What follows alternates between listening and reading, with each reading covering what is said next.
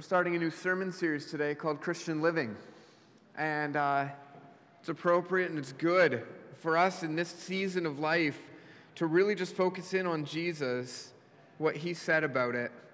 And so this whole sermon series is going to be pulled from the Sermon on the Mount. Let me pray. God, I just pray that you would be here in this moment, in this place.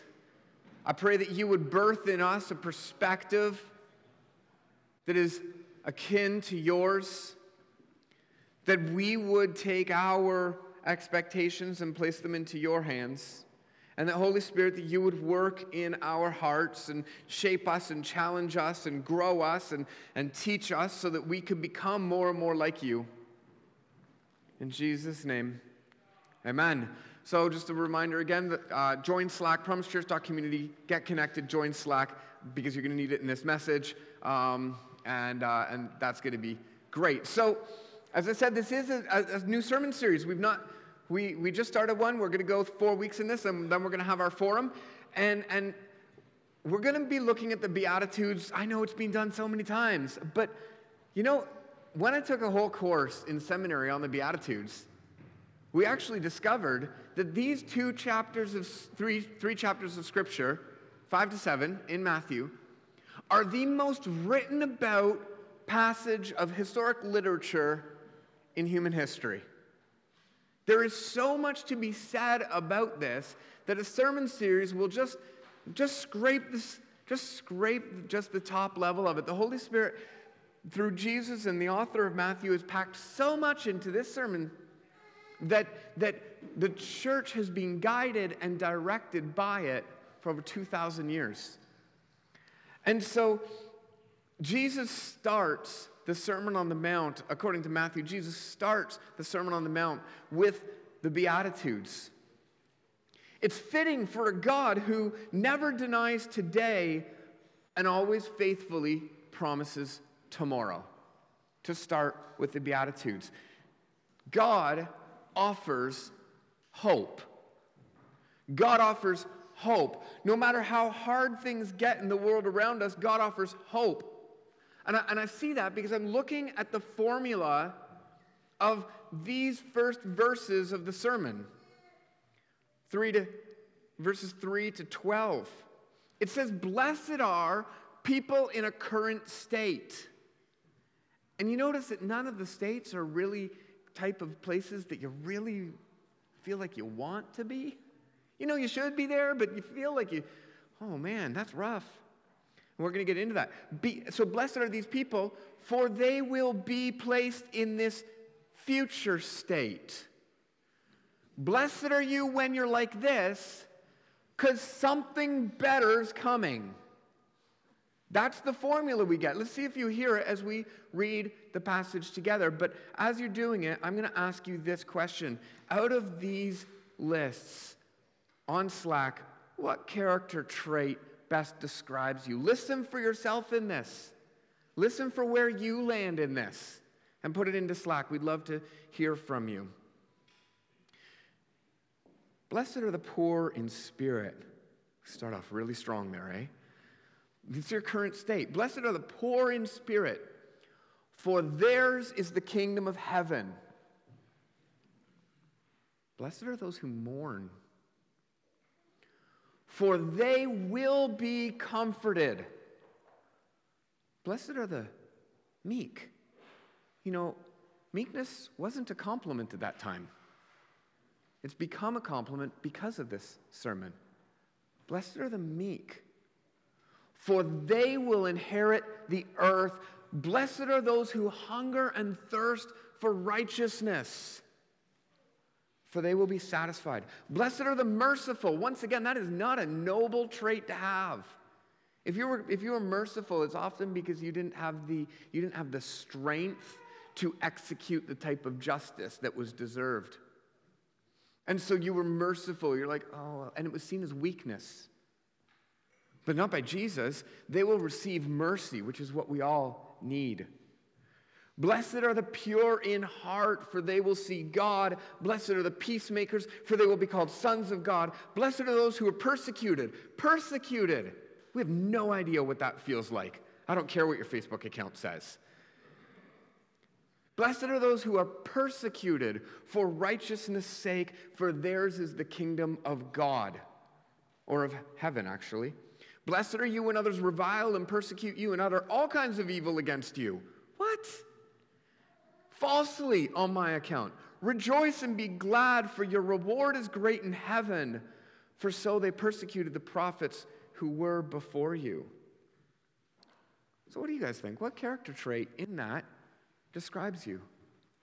Are you genuinely persecuted? Are you pure in heart? Are you merciful? Are you meek? Is your place a place of mourning right now? Are you poor in spirit? Has Jesus isolated your current reality? Is there a place where you're like, oh, that's where I am? Someone says, blessed are the pacemakers. Nice. We have somebody in our congregation that has a pacemaker.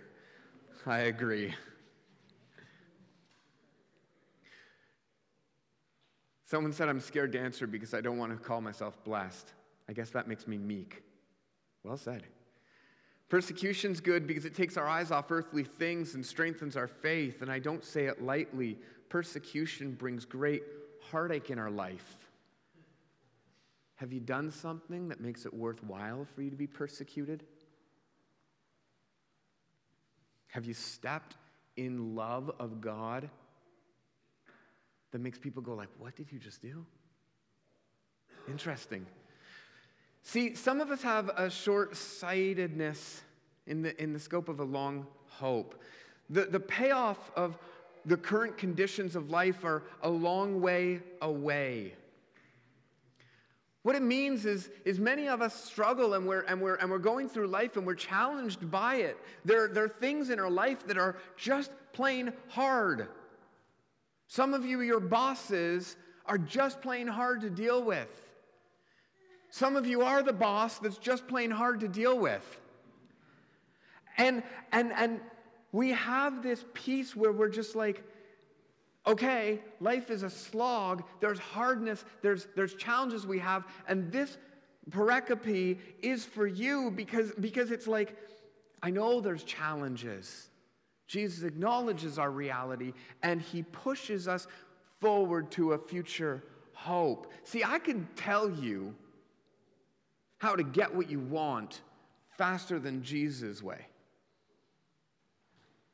Our whole culture tries to shortcut and get us to this ideal place faster than Jesus' way would. I think in Matthew 4, Jesus was tempted. Remember, Jesus' mission when he came onto earth was to become Lord of earth. That was done through his death and resurrection. God has made him Lord and Christ, Acts chapter 2. But in Matthew 4, that's his place. And Satan tempts him and says, I will give you all of this. I can shortcut your mission. I can get you to the end. All you have to do is just worship me. Our self-help work, our progression towards how do we get this faster, better, easier, sometimes ignores where God has put us. He's put us in a struggle. He's put us in a place that requires hardship. Someone wrote in Slack, the pericope means section. I apologize. So let's take a look at what happens when we're short-sighted and we try to shortcut what God does. Today I'm going to speak a little bit about cultural values and the promises of God and watch how it's our responsibility to change our ways and turn to God. The short-sightedness of today's culture is everywhere. It's everywhere, and it looks like this. You deserve better. If it's not working for you, cut it out, get rid of it, and get what you want. If your spouse isn't working for you anymore, ditch them. Find a new one. Our culture says that you should be fulfilled in spirit. If I'm fulfilled in spirit, then I have everything that I want. My desires should be satiated. I should be satisfied with all I have. And the lie of the world says, I can give it to you. I can get you there. I can make you feel fully satiated, fully fulfilled. In fact, you should be there. Fight to get what you deserve. Our entire lives can be spent attempting to be fulfilled in spirit, satisfied, or happy. We just want to be happy. The pursuit of happiness. That's what God wants for us, right? Just the quickest, shortest, easiest way to happiness. And this passage doesn't seem to reflect that. How do we get to happiness? How do we get there? How do we organize our life about being fulfilled in spirit? I mean, that would make a really good self-help book, but not a good sermon. Jesus hits back with our reality, and he says, here's a promise in the future. So, someone said on Slack, I think God blesses me in spite of the fact that I don't get many of those things right by his grace, like I'm a crummy peacekeeper.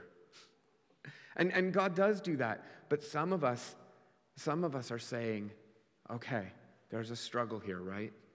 So how does the expectation of comfort impact your spiritual life? Think about that for a minute while I continue to talk. How does the expectation of comfort and being fulfilled, I want to hear from you, how does that affect your spiritual life? How does it affected you? Don't be deceived. The goal of your life isn't about how satisfied you feel right now in your job or in your finances or in your relationships or with your stuff. That's not the goal of the Christian life. The goal of your Christian life isn't that you get more stuff or you make more money or that you're more satisfied in whatever you have. Many Christians I know think the most important thing in life is for us to be happy and satisfied, but being happy is not a solid Christian goal. The joy is different. The way culture pursues and defines happiness is what I'm talking about. That is not the unifying goal of Christ, and we see it right here in the Beatitudes. Blessed are those who are poor in spirit, for you will be, absolutely. But right now, this is your reality. You're poor in spirit. You mourn. You're a peacemaker. You're bringing tensions into unity. You're navigating division. Isn't that our reality in families? Isn't that our reality in our day-to-day life? We're navigating division, bringing people to unity.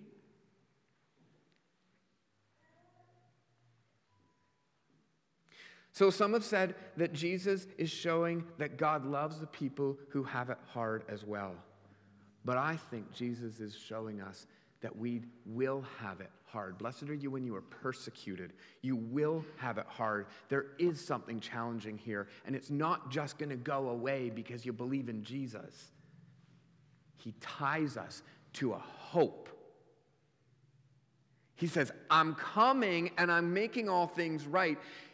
Hold on. You're blessed because you will inherit the kingdom of God. You're blessed because you will get there. All of the struggle that you go through is real. It's going to get you to a place that God wants you to be. C.S. Lewis wrote these words, if I find in myself a desire which no experience in this world can satisfy. Have you been there? You've had a desire that no experience in this world can satisfy?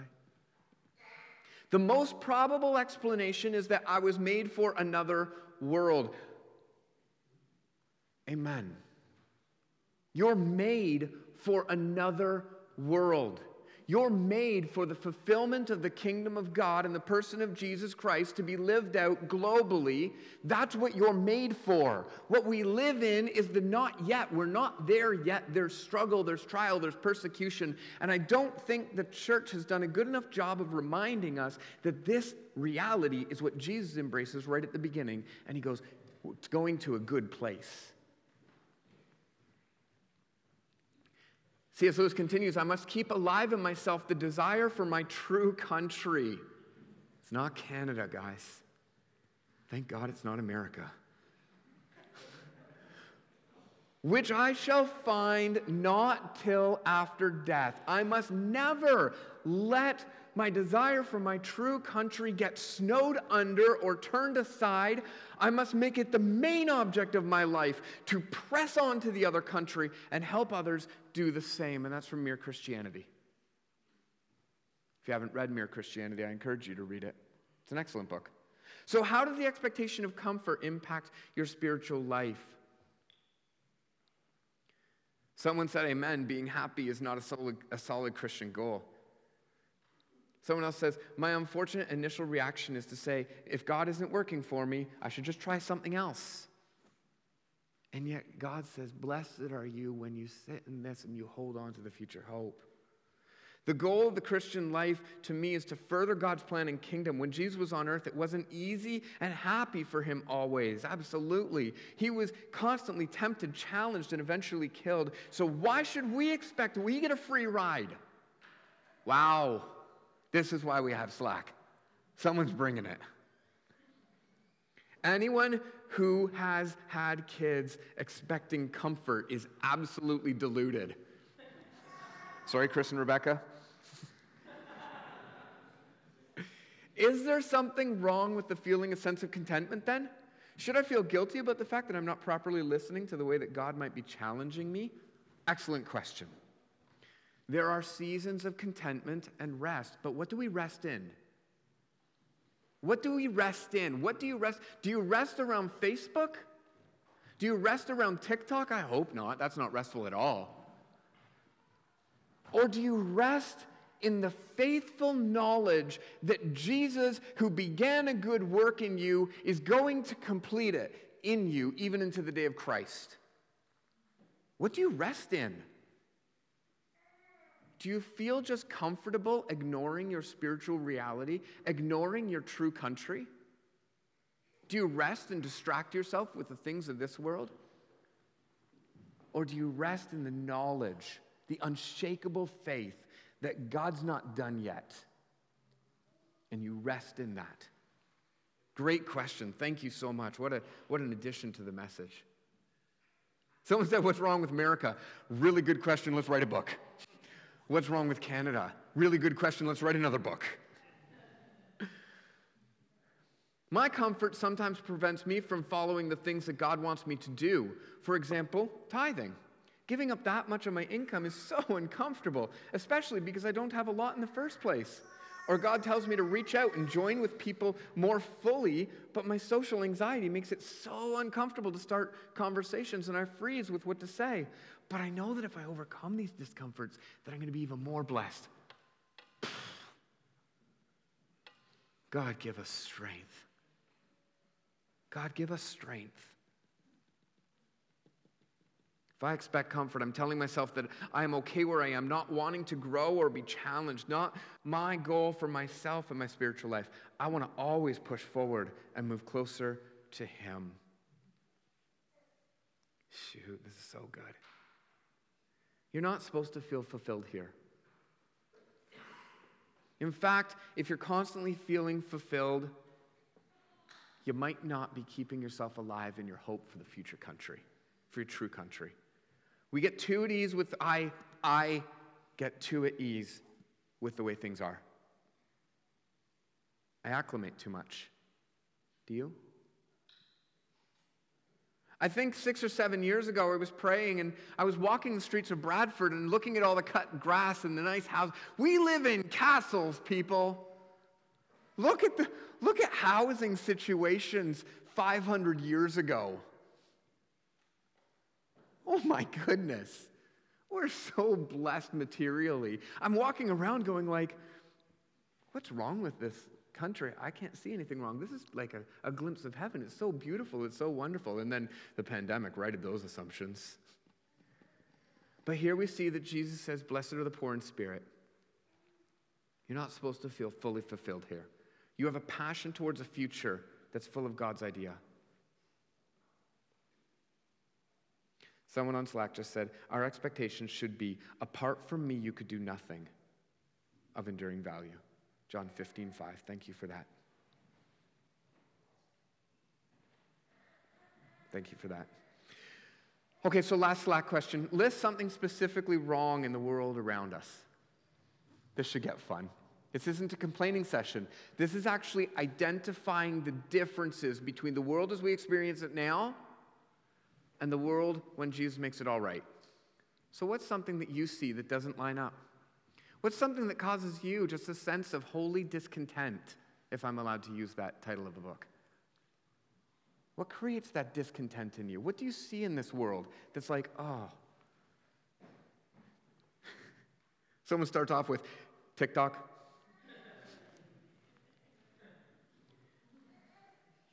Which is actually a bigger symptom of how broken communities are. TikTok shows us how broken communities are. And in that, Christians find the mission of Jesus that says we should be working towards building strong community, strong togetherness. They will know you're my disciples by your love, not by your TikTok account. Lack of compassion, again, touching on this healing that God wants to bring. Lack of Bible as authority in general culture. We don't have a foundation upon which to build a unified culture in. Blessed are the poor in spirit, whose hearts break over this. Whose hearts break over the lostness of our culture. That genuinely doesn't have a direction except for the feeling of gratification right now. Because that's what they've been taught. We have something greater. We have something greater. Disconnected families, churches fighting other churches, inequality, sex trade. Oh my goodness. People can't be content, always searching for the next thing. Can't enjoy the now, what God is doing right now. Trying to fulfill materialistic things, substances, substance abuse, lack of silence. Blessed are you who are poor in spirit, and this is going to keep on going. Blessed are you who are poor in spirit. I'm going to quickly just touch three major distinctions of those people who are poor in spirit. You see the tension between that which could be, what God has promised, and that which is. You feel that tension. You know it. Blessed are you who are poor in spirit. You see that there's nothing you can do to fix the mess here, but there is a hope for others in Jesus. We can mend. We can show by example, hey, look, this is what community looks like. But then it devolves. We can take these moments and show it. But then it breaks apart. So we can show it. But it's truly Jesus who makes it sustainable and eternal. Blessed are the poor in spirit. You struggle to be fulfilled in the way that your friends seem to be. Have you ever been in a public space with seeing tons of people just having fun, maybe at a Raptors game or at a Blue Jays game? Well, that wasn't fun. Sorry, never mind. And you think, is this it? All these people are here in the stadium. Isn't there something more? Blessed are you who are poor in spirit.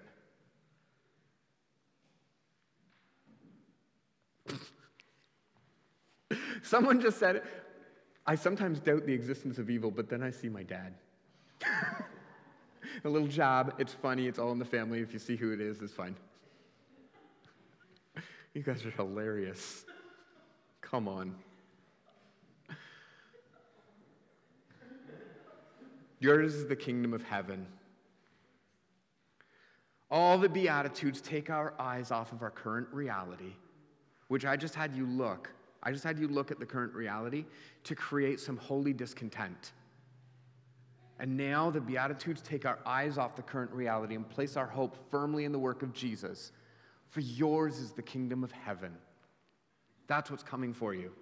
When you see this, when you put your hope in Jesus, yours is the kingdom of heaven. You weren't created for this. Skipping down on my notes. You weren't created for this. You're here on purpose.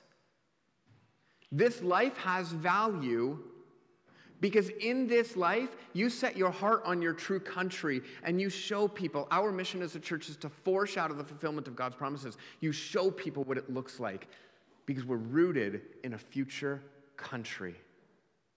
Yours is the kingdom of heaven.